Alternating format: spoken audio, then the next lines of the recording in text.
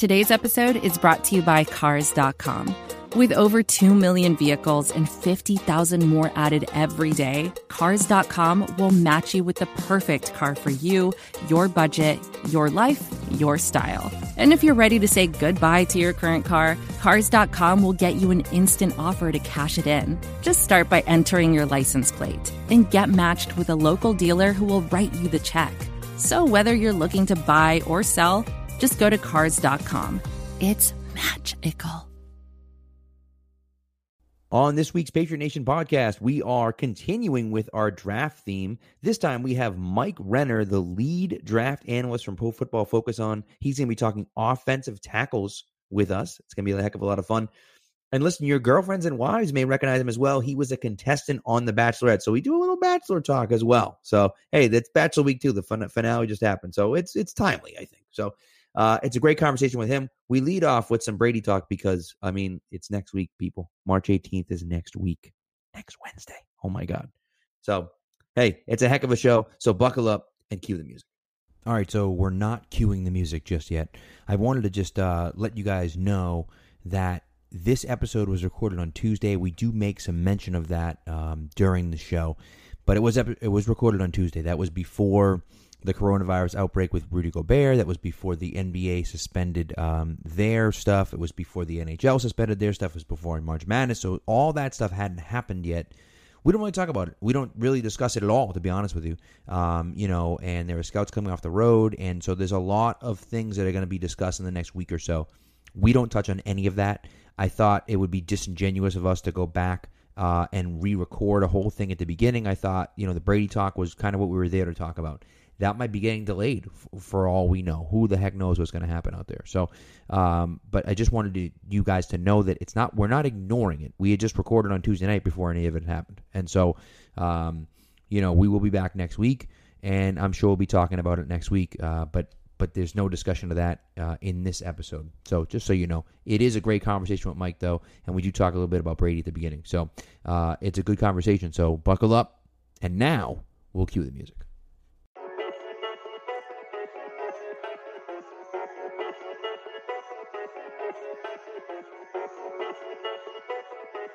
Stack receivers, two to the right. Russell Wilson extends the hands he has. Wilson, quick throw, and it's intercepted! Malcolm Butler! Butler has it at the one! Malcolm Butler stepping in front of the throw! And the Patriots have possession with 20 seconds to go!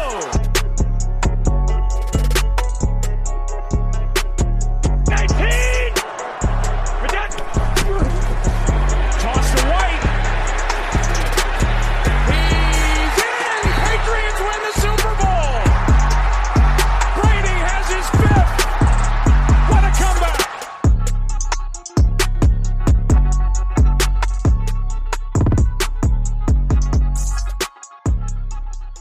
All right, Spags, we are back, and we're about a week away. We're recording on Tuesday night. We're about a week away right now. We're going to find out pretty darn soon what the heck Tom Brady's going to do next year, and it's terrifying, but also going to be very, very relieving for me. Oh, for sure. And I know, we've talked about it, and we mention it every single week. We don't like talking about this, but we felt with it being under a week of Brady watch, it's time to comment on it and kind of connect all the dots. And I think you'll figure out later when we talk to Mike toward the end of the interview, not to spill any beans here, but he kind of lays it out when we give his opinion on what he thinks Brady would do, and it makes a ton of sense. It really does. And when you look at it that way and kind of take the whole media away from it and what really he's thinking and the Patriots are thinking, it does make sense, which, Pat, you've said similar things along the way, and as I have too. But we've definitely been more scared, I think, more for the Titans. And obviously tonight, we're recording on Tuesday, peek behind the curtain. Ian Rappaport came out, who knows where, everybody's got mixed feelings on him. He's good at his job. I mean, this guy's right more than he's wrong. And came out and said, obviously everyone's waiting on Brady and the Patriots and the CBA and what's going to happen. But, they had said that their goal in mind is to extend Ryan Tannehill long term. So if that happens this weekend, this upcoming weekend, before the tag ends, the deadline, you're at slim pickings for where Brady could end up. I mean, maybe LA with the whole 199 Productions that he just launched.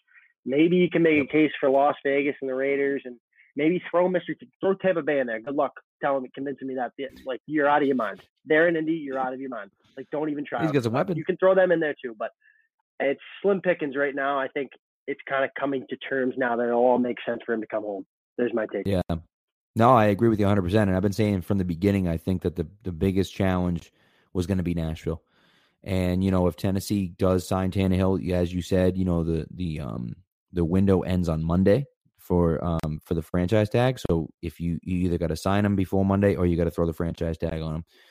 And so, I think if they're able to get a deal done with Tannehill and the Tennessee job disappears, to me, what that means to me is that Tom Brady isn't deciding to play anywhere else other than New England this year. Now, mind you, I didn't say Tom Brady's playing in New England this year. I said Tom Brady's not deciding to play anywhere else than New England. Because as I wrote a few weeks ago, I still think this is Belichick's decision to make, right? I think that Tennessee has the opportunity, has a chance to match or do better than the Patriots offer and have Brady say, you know what, I think I'd rather play in Tennessee. I think anywhere else is going to be because the Patriots either aren't willing to give him an offer at all or aren't willing to go multi-year. And I think that that's the biggest issue. Right now is the biggest stumbling block for me. Belichick might not want to go 2 to 3 years. Whereas Vegas might say, you know what, you want 3 years, $90 million? Let's do it. And I think that Brady doesn't want to do that. I think it makes sense for him to stay in New England. But if Bill's offering 1 year at $30 million and Vegas is offering 3 years at $30 million, right? So $90 million total, $30 million a year. What do you want him to do? At a certain point, he kind of has to take that. And so, I think that's the concern right now. But if Tannehill goes away, man, or if Tannehill, signs with Tennessee, that's going to be a huge relief for me because then it's all in the Patriots' corner. And then at least Belichick gets to make the decision. Now, I want them to stay with Brady. But if he isn't going to stay, then at least I can look at it and say, okay, we can spin zone it a little bit and say, well, Belichick didn't really want him, and that's why he's gone. As opposed to the Patriots had a shot, but he wanted to play in Tennessee more. And I think that would be a big difference for me. And at least you could then spin zone it to say, oh, this is what Belichick wants. And although I would hate it, and I'm not prepared for a world in which Tom Brady isn't the starting quarterback for the Patriots,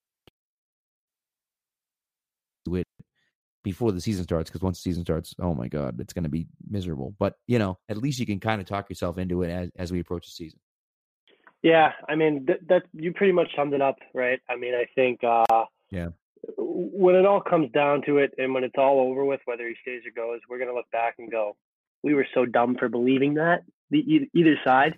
It's like, oh, all signs pointed towards him leaving. And then it's like, well, all signs pointed towards him staying. It's very fascinating, honestly. Like when you think about it and sit down, it's like, how do we have no idea? I literally change with like the seasons, like the weather. Like it changes every day. It's pretty crazy. Well, and that's the thing. I mean, Christian Fourier went off about it last week because he was like, it's free agency. Everyone's saying everything. Of course, the player is posturing, saying he's not going to come back. And of course, the team is saying, hey, we're going to offer him whatever we want because, we want to keep him, because everyone's saying those right things. Everyone's trying to gain leverage here. And so, yes, they're leaking reports. Of course, they're leaking stuff because they want stuff out in the media. They're trying to win the war in the media, because that's what they're trying to do. And then you're trying to show no one's going to show their hand and everything else. So it's like he got upset and frustrated, and I don't blame him because all those takes are coming out of, about here's what happened to Brady and here's, this and this and that and so on. But we'll see. And look, like I said, it's now you're listening to this and it's either Friday or Saturday, and next Wednesday is decision day. And so, we might have to re-record this before Friday if he makes a decision. But if he doesn't, you're going to know within a week or so. And so, it'll almost all be over, and then we'll see what happens. So, all right. So we are going to get into offensive tackles. We're going to continue our draft profile. We're looking at offensive tackles, and we have Mike Renner from Pro Football Focus on the show. Again, lead draft analyst. He is legit. Great conversation. So you definitely don't want to miss it. So stick around and we'll talk to you guys next week. All right, we are very happy to have Mike Renner joining the show with us. He is a lead draft analyst from Pro Football Focus. Clearly knows a hell of a lot about the draft, so we're super excited to have him on. We're going to be talking offensive tackles with him tonight. Mike, welcome to the show. What's up, Bill? Thanks for having me on. Appreciate it. Absolutely. One of the look, Pro Football Focus, as anyone listening there knows, Pro Football Focus is one of the elite websites on as far as football is concerned, at least on the internet. And you're one of the lead draft analyst guys on there, and so we're just excited to have you on. So we appreciate you stopping by. Thank you for those kind words. Yeah, it's crazy how far it's come. When I first our website sucked ass when I first started, and now it's actually pretty cool. So it's actually usable. Well, it's good. That's a you should be their spokesperson or something like that. That was great. used to suck ass. They might not be happy. They might not be happy about that characterization of the ass sucking, but I mean, it did. It's real talk. It was pretty rough. Yeah. Well, hey, I mean, listen, they've turned it around now, and it's just I'll tell you what, man, it sounded like John Gruden there. Jeez. It's it's one of those sites that like everyone goes to. Everyone references it. Everyone talks about it. If you don't have a subscription there, if you're not looking at profootballfocus.com for your information, people just don't take it seriously. So it's legit. So but before we get into the tackles, and we'll get off to Pro Football Focus a little bit, it is Bachelor, it is hashtag Bachelor season, and you were a contestant on The Bachelorette, a short-lived contestant on The Bachelorette. But I'll tell you what, man, that entrance was pretty legendary, dude. Where did that come from? What were you thinking in that moment? Like, what the heck was that all about? That moment was so wild. So I didn't actually come up with that idea at all. They came up to me, the producers, and they're like, "We think you should do this. You'll get good camera time. It'll be good for you, whatever." And then, so they gave me to the people at home who obviously the people who haven't turned off already and don't, because not a lot of people care about The Bachelor. But the people that didn't see it, I brought out a cutout of the chick's ex-boyfriend on it, the one who dumped her right before, so that she was the Bachelorette for the next one. I brought a cutout of him out of the limo, and they asked me to do it, and I knew I kind of fucked up when they give it to me in the limo, and the thing is life size, and this dude's 6'4" or whatever, so it's this huge cutout, and it's barely fitting in the limo with me, and I could not for the life of me get it out of the limo. It took over a minute, and so I'm getting that panic sweat going, where you're just oh my god, what's going on? Why isn't this coming out? And she's just sitting there waiting for me, looking at it. And so they didn't show any of that on TV. But I finally get it out, set it down, and I'm just this sucks. Already off to the worst start. And then that pretty much summarized my whole appearance there. That was that. Man, it was honestly I've rough. never been more nervous in my entire life than that. That was nothing going on TV, doing anything after that is a cakewalk from that. Yeah, well, and that's the hard part is you're trying to make this great first impression. Then the producers throw something on top of you that you weren't ready for, and then you're struggling with this new thing that you didn't even want to do in the first place, and you're oh no, now what? And you just stand next to this guy. Listen, for those of you people that don't understand, okay, the story behind the story here, okay. The Bachelorette, this wasn't just her ex-boyfriend. This dude chose her at the end of his season, and then proposed to her right at the end of the season, and then was actually, no, I don't want you. I want the girl that I didn't propose to. At the finale, it was the most legendary, the most talked about ending of any Bachelor show ever. And this guy comes out with a cardboard cutout of the guy from the last season. And just, it was, I mean, people were that was amazing. But it should not have been me. It should have been someone else. I did not pull it off. No, well, that's the thing. It's hard because, especially if it had been your idea, I think it would have been cool because you would have had an idea of something to do with it. But with the producer, that's the thing, man. With the producers just throwing it at you last minute, it's what the hell are you gonna do? I strolled in the house with that thing, and all the guys were just what are you doing? What was your thought process here? And I'm you know what? There really wasn't a thought process. I didn't think this was thorough. Yeah, man. You're right. How much FaceTime did you get with that girl? You weren't even on the show. Were you on the show for like you made 4? You were there 4 weeks though, right? Yeah, I got 2 roses, and then I got sent home. I was there the exact same amount of time that actually Clay Harper was. He got a lot more camera time than me, though, fortunately. Yeah, that's it rough. helps to be a former NFL player. I mean, that's very true. That is true. Although you do talk about NFL players, so like, I mean, it's kind of the same thing. Like, what the heck? Yeah, it's like I gave Clay some shitty grades back in the day. So that must have caused a ruckus in the house. He kicked my ass. He's a big ass dude. Yeah. So, I have a Chris Harrison question.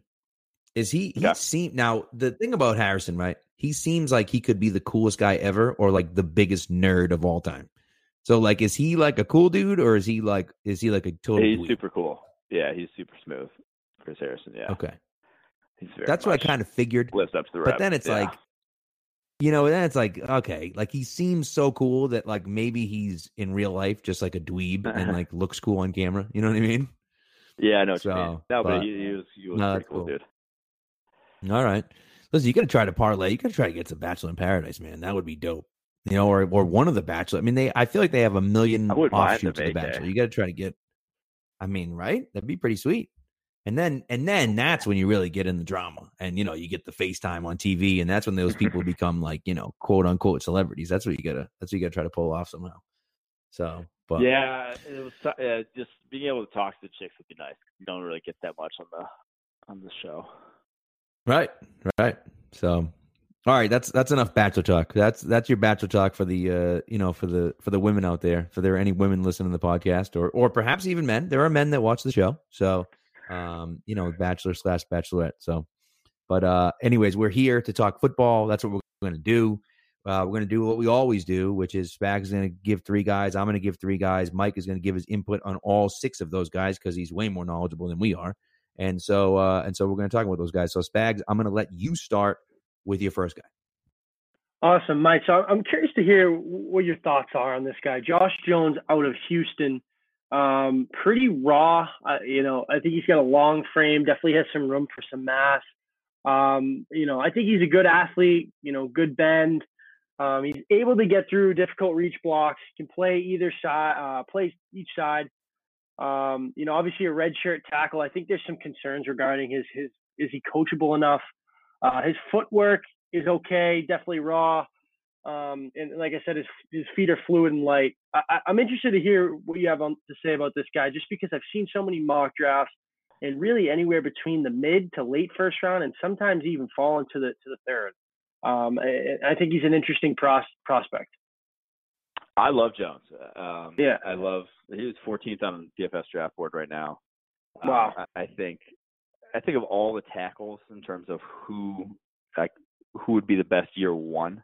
I think it very well could be Josh Jones in terms of what he brings to the table in pass protection, because he's so good with his hands already in pass. Yeah. Like, he punch, he uses his hands independently. Like, he's not punching, he's snatching guys. Like, he is going, grabbing you, and then not letting go, and not letting you pass him. He's not near the athlete that Tristan Wirfs is, Jedrick Wills is, even Kai Becton. Like, he's not that, but he's still a good athlete for the position. Like, he's still definitely a plus athlete, has the movement skills and the length and whatnot, all that sort of stuff. And you mentioned kind of coachability. Like, he's had 4 different offensive line coaches in his time at Houston. Like, he's not had the best sort of situation there for development, and we've seen him actually still even get a lot better over the course of his career there. So his feet do need to be like completely reworked in pass pro. He's basically just like walking out of his stance, just backpedaling out of his stance, which it doesn't tend to fly in the NFL, but that's not too big of a fix. I do think he's just a very talented offensive tackle, and very NFL ready in a number of regards, and has been exceptional. Like in Houston and past, like he just didn't lose really this last season. I like the kid. I mean, we'll see what happens, but I don't know if he's going to even be there when the Patriots draft, but if the Patriots want him at 23, maybe, but. Yeah, obviously being a Patriots oriented podcast, I'm interested just to hear what I guess it's a little off. We'll save it for the end. I want to get your take on Isaiah Wynn and what the tackle situation will look like if they actually move him over to guard, say Thuney goes, but we'll get into it, Pat. I'll let you take your first guy now. Okay. All right, I'm gonna go. Prince Tega Wanogo. I'm probably butchering that name. What a name! He's from Auburn, 6'5", 307. Came to the U.S. 5 years ago to play basketball from Nigeria. Ends up playing football. Obviously, he's new to football, but he also obviously has great athleticism and strength. 81-inch wingspan, which is ridiculous. I think in high school, he ran a 4.6 40. I mean, the kid is a great athlete. Didn't run at the combine, didn't work out at the combine because he got his knee scope, but he's hoping to have a private workout in mid-April. I think that from what I've seen, the technique and the footwork is still a little bit of a work in progress, which makes sense. He's only been playing football for 5 years or so. But clearly the athleticism is there. Some of the playing strength, I think, is there. He's an interesting guy. I don't know if I'd reach for him. I think 23 would be a reach, but I think, second, third round, if he can fall that far, I think would be an interesting spot to see a guy like that get taken.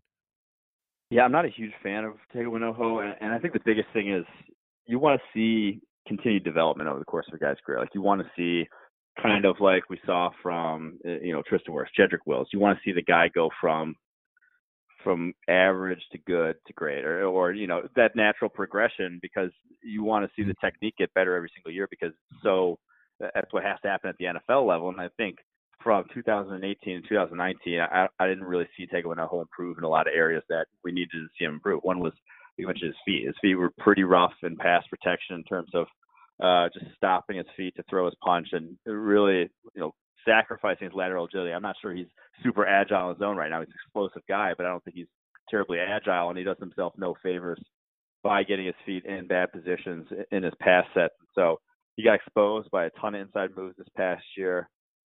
Yes, he is, again, like you said, new to the game, didn't play a single down of offensive line until he got to Auburn.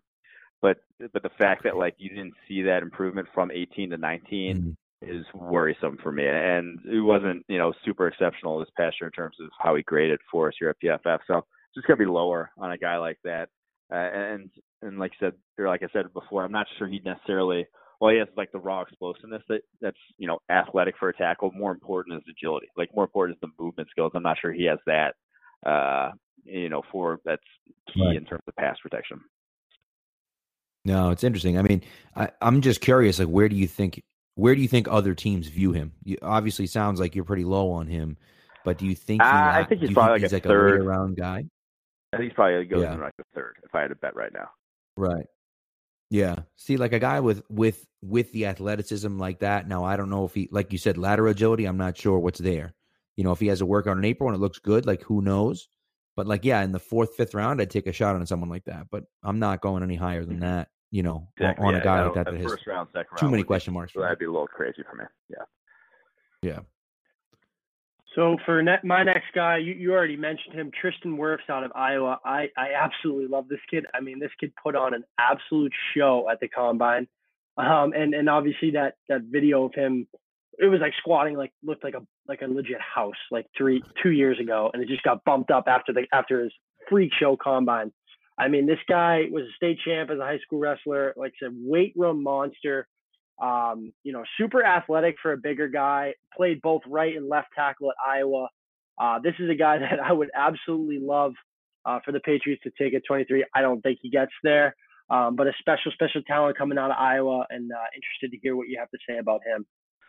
Yeah, there are 3 tackles in this class that are truly right up there with some of the best tackles we've ever, the tackle prospects we've graded in our 6 years doing this. The fact that I think what's really so special about this class is that you don't see a lot of true juniors, on the offensive line come out and be like, that's just rare to see guys declare early at offensive tackle. Like, you get, Quentin Nelson was a senior coming out, and it's viewed as a generational guy. Ronnie Stanley was also a senior coming out. I know Jonah Williams was junior last year, but it's oftentimes top tackle prospects take 4 years because it's a highly, takes a lot of development. And to see Tristan Wirfs play as well as he did this past year as a true junior at Iowa was pretty special. Like I said, there's 3 guys who just, like, they are studs at offensive tackle. There's not a lot of holes in Wirfs' game already. Great fit for his zone scheme. I mean, he didn't do a lot of gap blocking at Iowa. It's pretty much zone heavy scheme, but I think he could do that too. I don't think he's scheme limited by any means. Pretty versatile in that regard. people talking about playing him at guard. That's just stupid to me. Like he has the length, has the athleticism to play tackle. He's a little odd build for the position. Like he's all ass and thighs. The dude's upper body looks like he could play, tight end, but his legs are just enormous. And I think that's why people want to call him a guard. But like he moves really well for a tackle. I wouldn't kick him in to guard. His only issues that he kind of had on tape were inside moves, sometimes allowing guys to get into his chest. But I think he allows guys to get in his chest because he doesn't worry about getting bull rushed. He's so damn strong. So, yeah, there's a lot to like him worse. Another guy who, like I said, that upward progression, he was starter as true freshman for Kirk Ferentz, the only, first guy ever in Iowa in Kirk Ferentz era to start offensive tackle as a true freshman, was not good. And then sophomore year got a lot better. And then this past year got a lot better. And so I think that's what you want to see from a guy. Yeah. And with the athleticism he has, like, he's a pretty safe prospect at that point. And, he obviously played 8 out of his 10 games, I believe, at right tackle and played the bowl game at left. Where do you see him? Because, he could obviously come in and be a day one starter, right? Somebody taking him that high. Do you see him primarily playing the right tackle? Can he mold into a left tackle sometime along the lines, or can he be a swing? Yeah, I think he played left tackle. Like, the fact that he swapped over and didn't really have issues is pretty encouraging. I think he could do either. I'm not really too worried about that. All right. There's some guys at 23 that I'm like, it's becoming a legitimate position of need, and Spags alluded to it earlier, and we do want to talk to you about, about Isaiah Wynn and his prospects, but I think, Marcus Cannon is going to be an issue. I don't know if Cannon's going to retire or what's going to happen, but he certainly took a huge step back last year, and now without Scar in there, when Scar hasn't been around, he's been terrible. And so I think that's a concern. And if you have an elite prospect like Wirfs there, it might make sense to make a move at 23. So you won't have. All right, let's get into my second guy. You ain't gonna be I know you're right. You're right, but you never know. You know what I mean? Yeah. Like it's possible. But all right, I'm going to go to another guy who did really impress at the combine. Might be a little bit of a combine warrior, maybe than a great player, but it's Ezra Cleveland from Boise State, 6'6", 310. The kid, ran a 4.9 340, 30 reps on the bench, 30 fast 3-cone drill, fast 20 yards. I thought. The athleticism, though, he doesn't really play with an edge. He doesn't have great functional play strength. Like, the athleticism and the frame is enticing for me, but to me, he's more of a project than he is a guy that's going to come in and play anytime soon. And that's my concern with him. He puts on a show at the combine, and I think he opens some people's eyes.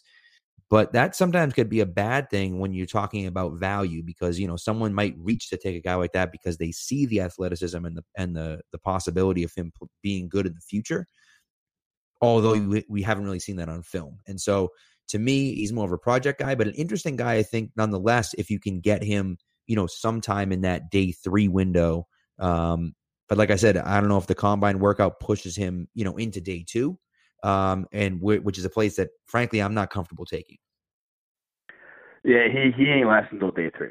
He might not last till the second round, to be honest. This guy could sneak in the back end of the first round with just the track record of guys who are that athletic at tackle is very good. Like, half of being good in pass protection is simply being able to stay in front of athletic edge rushers, like simply being able to get yourself in good position. He has all of that. He has the movement skills, the functional, and you see it on tape at Boise State. Now, his hands aren't great, and he doesn't do himself a lot of favors with his punch, and he gets him swatted away a ton.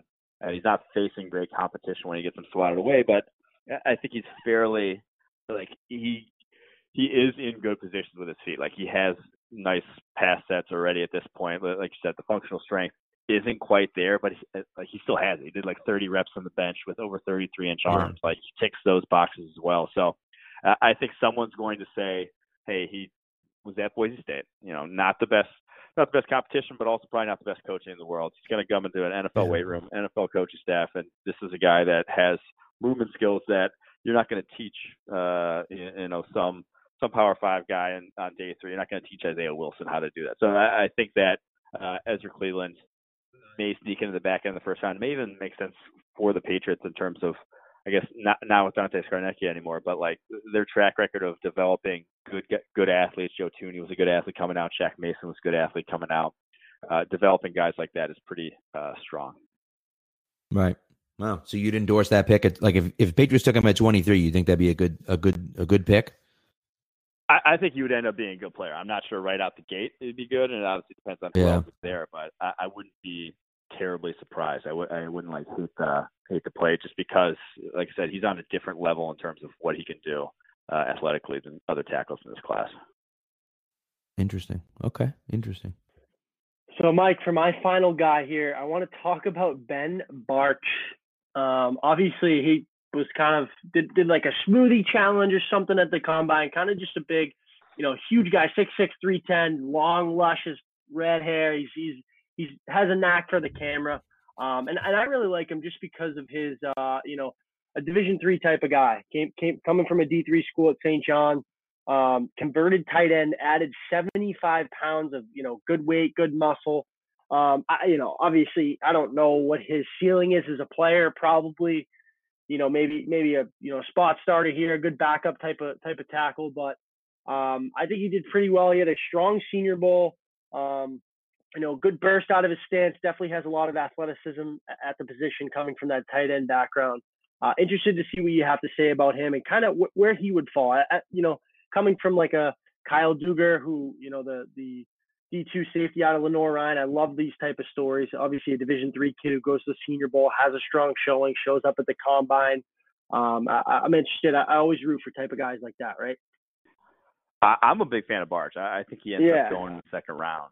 And to me, after that first wave of probably like 7 or so tackles off the board, he's probably my favorite of that second wave of tackles, really? Just because it's because of the Senior Bowl. I mean, like, you go watch the tape at St. John's, you're not going to like glean much. Like blocking 230-pound edge rushers, it's like almost worse than not a great camera either. Not a great camera either. And like, and he's dominating. Like you see him dominating. That's good. Like that's what you want to see. Like he ticks that box, but then you're not going to learn too much more. But I think the Senior Bowl is very indicative to me, or very very much a big positive for him in terms of he'd never faced a guy probably in his life that had, that was 265 that's going to run like a 4.6 and going to try to bull rush him like Jabari Zuniga did. And he just dropped anchor and stopped Jabari Zuniga in his tracks. Probably the first time he's ever seen anyone athletically close to that. And the very first rep, he just stonewalls him. Like that to me is rare. The fact that he just not only didn't look out of place, that he looked like one of the best offensive linemen there. Now, it wasn't a great offensive line group. Besides Josh Jones, there's probably not a lot of talent there. All the top guys were not there for the most part. So it's not directly comparable, but like the fact that he looked good against that competition when every sign should point to you not looking good. Like even if you are a good player in your own right, like you should not look good in that situation just because you've never seen, that sort of level of competition. The fact that he did is really encouraging. So I think that there's a lot to work with. He's got great play strength, real strong hands. Now he's obviously raw. I mean, like he didn't get the elite coaching at St. John's, and it's still going to be another massive step up going from even Senior Bowl competition to the NFL. But there's a lot to work with for sure. Yeah, like I said, you always got to root for guys like that, and that's great to hear. Like you said, deep tackle class. For him to even be, rated in the top 10, go in the second round, that's an extremely, great accomplishment for D3 football, right? Yeah, I mean, I think this guy, he's going to be a player. And like, even if he doesn't end up a tackle, I think he could be a guard in the league too. So I'm a fan. Patriots need a guard. So, just saying. They always want to all right. Yeah. So, all right. Last guy for me is Lucas Niang. I think that's how I pronounce it. TCU 6'6", 315. This kid is a beast. Super strong. Ton of power, and I think moves pretty well for his size. His footwork at times isn't great, but I feel like you say that, we can say that about pretty much, any college tackle. And so, he did suffer a hip injury last year, prevented him from working out at the combine. I'm not sure if I don't think he's going to be able to even work out at all before the draft. And so, can be a concern, but if you're comfortable with the medicals there and you feel like, he has enough of an upside, which I think he might, he could be a guy that, the Patriots look at 23 to slide into that possible right tackle vacancy next year. Yeah, so I think there's a difference between guys like Josh. So you just mentioned like offensive tackles in college need. You can say about a lot of guys that need to be, technique needs to be cleaned up. And there's kind of a difference between Josh Jones, who needs his technique to be cleaned up a little bit in his pass sets, and then a guy like Lucas Niang, who just like everything needs to be changed. Like everything's just wrong right now. Like his feet are awful. He's holding his hands, down by his side and just like throwing them wild. Like he is just raw as can be. But you love the fact that he's raw as can be. But like he's still good. Like he's still like he's not getting completely torched being raw as can be. There's something to work with there, but just play a little high. But again, you said his play strength and the length is pretty superb for a college offensive tackle prospect. There is a lot to work with, but he is very much kind of a guy who year one, if you're throwing him to the wolves, it could get ugly. Year two, maybe even the same. But like year three is when you're probably at best hoping he, the light switch flips on and you get even a average starter at tackle. So that's kind of the upshot for Niang. So just something to kind of go into it knowing. And so he's probably like a third rounder then at that point or later. Okay. All right. Well, look at that. So you flip me on see, this is how little I know. I had Ezra Cleveland in the third, fourth round and Lucas Niang maybe in the first round. And you're like, no. Flip those two, you idiot, because you don't know what the hell you're talking about. And hey, look, I mean, I'm just saying this is why you're here and I'm not the one talking about it. Mike, so I kind of alluded to it a little bit earlier and then, kind of wanted to get into some of the prospects. I'm interested to hear, as far as the New England Patriots line goes, obviously the big question is what's number 12 doing, right? I mean, everybody's wondering that, but you still need an offensive line no matter who's playing quarterback, right? And Isaiah Wynn, obviously very promising when he's been healthy. I think he's done fine. You'll find haters out there. You'll find a ton of fans of him. And then obviously it looks like Joe Thuney's going to walk just because of the money. He's going to change the guard market. Phenomenal, most consistent offensive lineman, I think, in the league. And then you had Shaq Mason coming off a little bit of a down year. Hopefully you get David Andrews back. I'm kind of curious as to what the Patriots will do in this draft as far as guard or tackle goes, because I think if you look at that offensive line collectively, there's a lot of potential there, but there's a lot of question marks at the same time. You don't know what you're going to get out of certain guys. Yeah, so they got a few needs now. It's not just offensive line. Absolutely, yeah. With the big wild card here is I think left side you keep Wynn and then just plug in Yeldy Froholt from last year. The guy you drafted was the third or fourth round. Yeah. Yeldy, just plug that in. Like don't mess with Wynn. Like he was good enough at left tackle that you're not going to just coming off an injury. You don't want to mess that up right off the gate. So don't mess with that. The right side's a bigger question. What do you do with Marcus Cannon? Do you cut him with that big half hit? He was not good. Has been all over the place over the course of his career, fluctuated, the weight and whatnot. So I think that's the bigger issue to me. And I think if one of those kind of top tackles slips, if a Josh Jones slips there at 23, or maybe even, like I said, an Ezra Cleveland could be the fit there at 23. I think you pull the trigger at tackle there. But if not, I think wide receiver early in the draft, then obviously got to wait till round 3. I don't really love the tight ends in round 1. Then obviously got to wait for round 3 to get back into the mix. But then that's where like a guard would make sense if you are going to address guard. But tackle round 1 would make the most sense because tackles go quick. The good ones are pretty easy to identify. There's not a lot of guys 6'5" that can move. 6'5" with 34-inch arms that can move. They go and they get identified by the NFL and they go quickly. And that doesn't mean they're all going to be hits, but there's just not a lot of guys in the third, fourth round at the tackle position that turn out to be quality starters. It's just rare. So I do think that's if you're going to address it, go round 1. If not, go wide receiver, and then just maybe go interior later in the draft.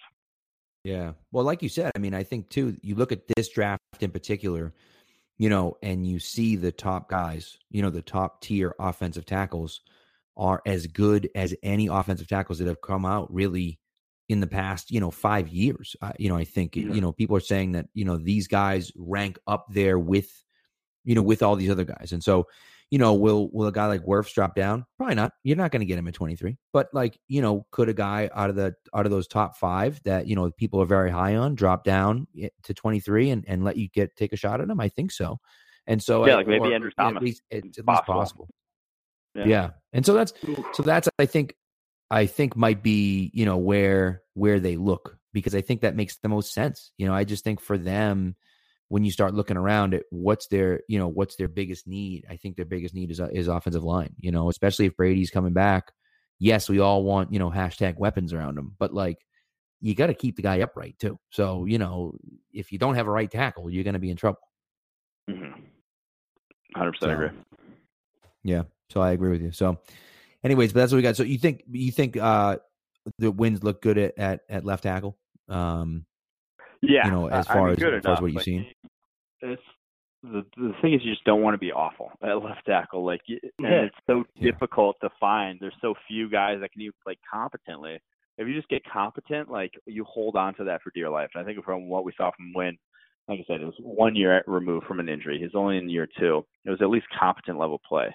And at that point, your beggars can't be choosers. The odds of you finding another left tackle that's competent versus a guard that's competent, you're so much more likely at guard at that point. So I do think keep him at left tackle. Okay. I think it makes a lot lot of sense. Yep. Yeah. That's kind of what we've been saying all off season. It's just what are we doing here? So, all right, Mike, we don't usually do this. I'm going to ask you the question though. What do you think? What do you think about Brady? Do you think he'll be back with the Patriots? Do you think he's going somewhere else? Do you see somewhere that'll be a better fit or a good fit for him where you think he might land? What do you think? It's gonna happen next week. Well, you are the only guest. Theoretically, it might happen next week. I think it happens. I think it comes back to the Patriots, and I think it does happen next week. I just think it would be. There's no if he goes somewhere and crashes and burns, the potential of that seems a little too high. For me. If I'm Tom Brady, to risk my legacy and risk all that sort of stuff, he comes back to Patriots to crash and burn, whatever. That he was ride or died with New England, and then he retires.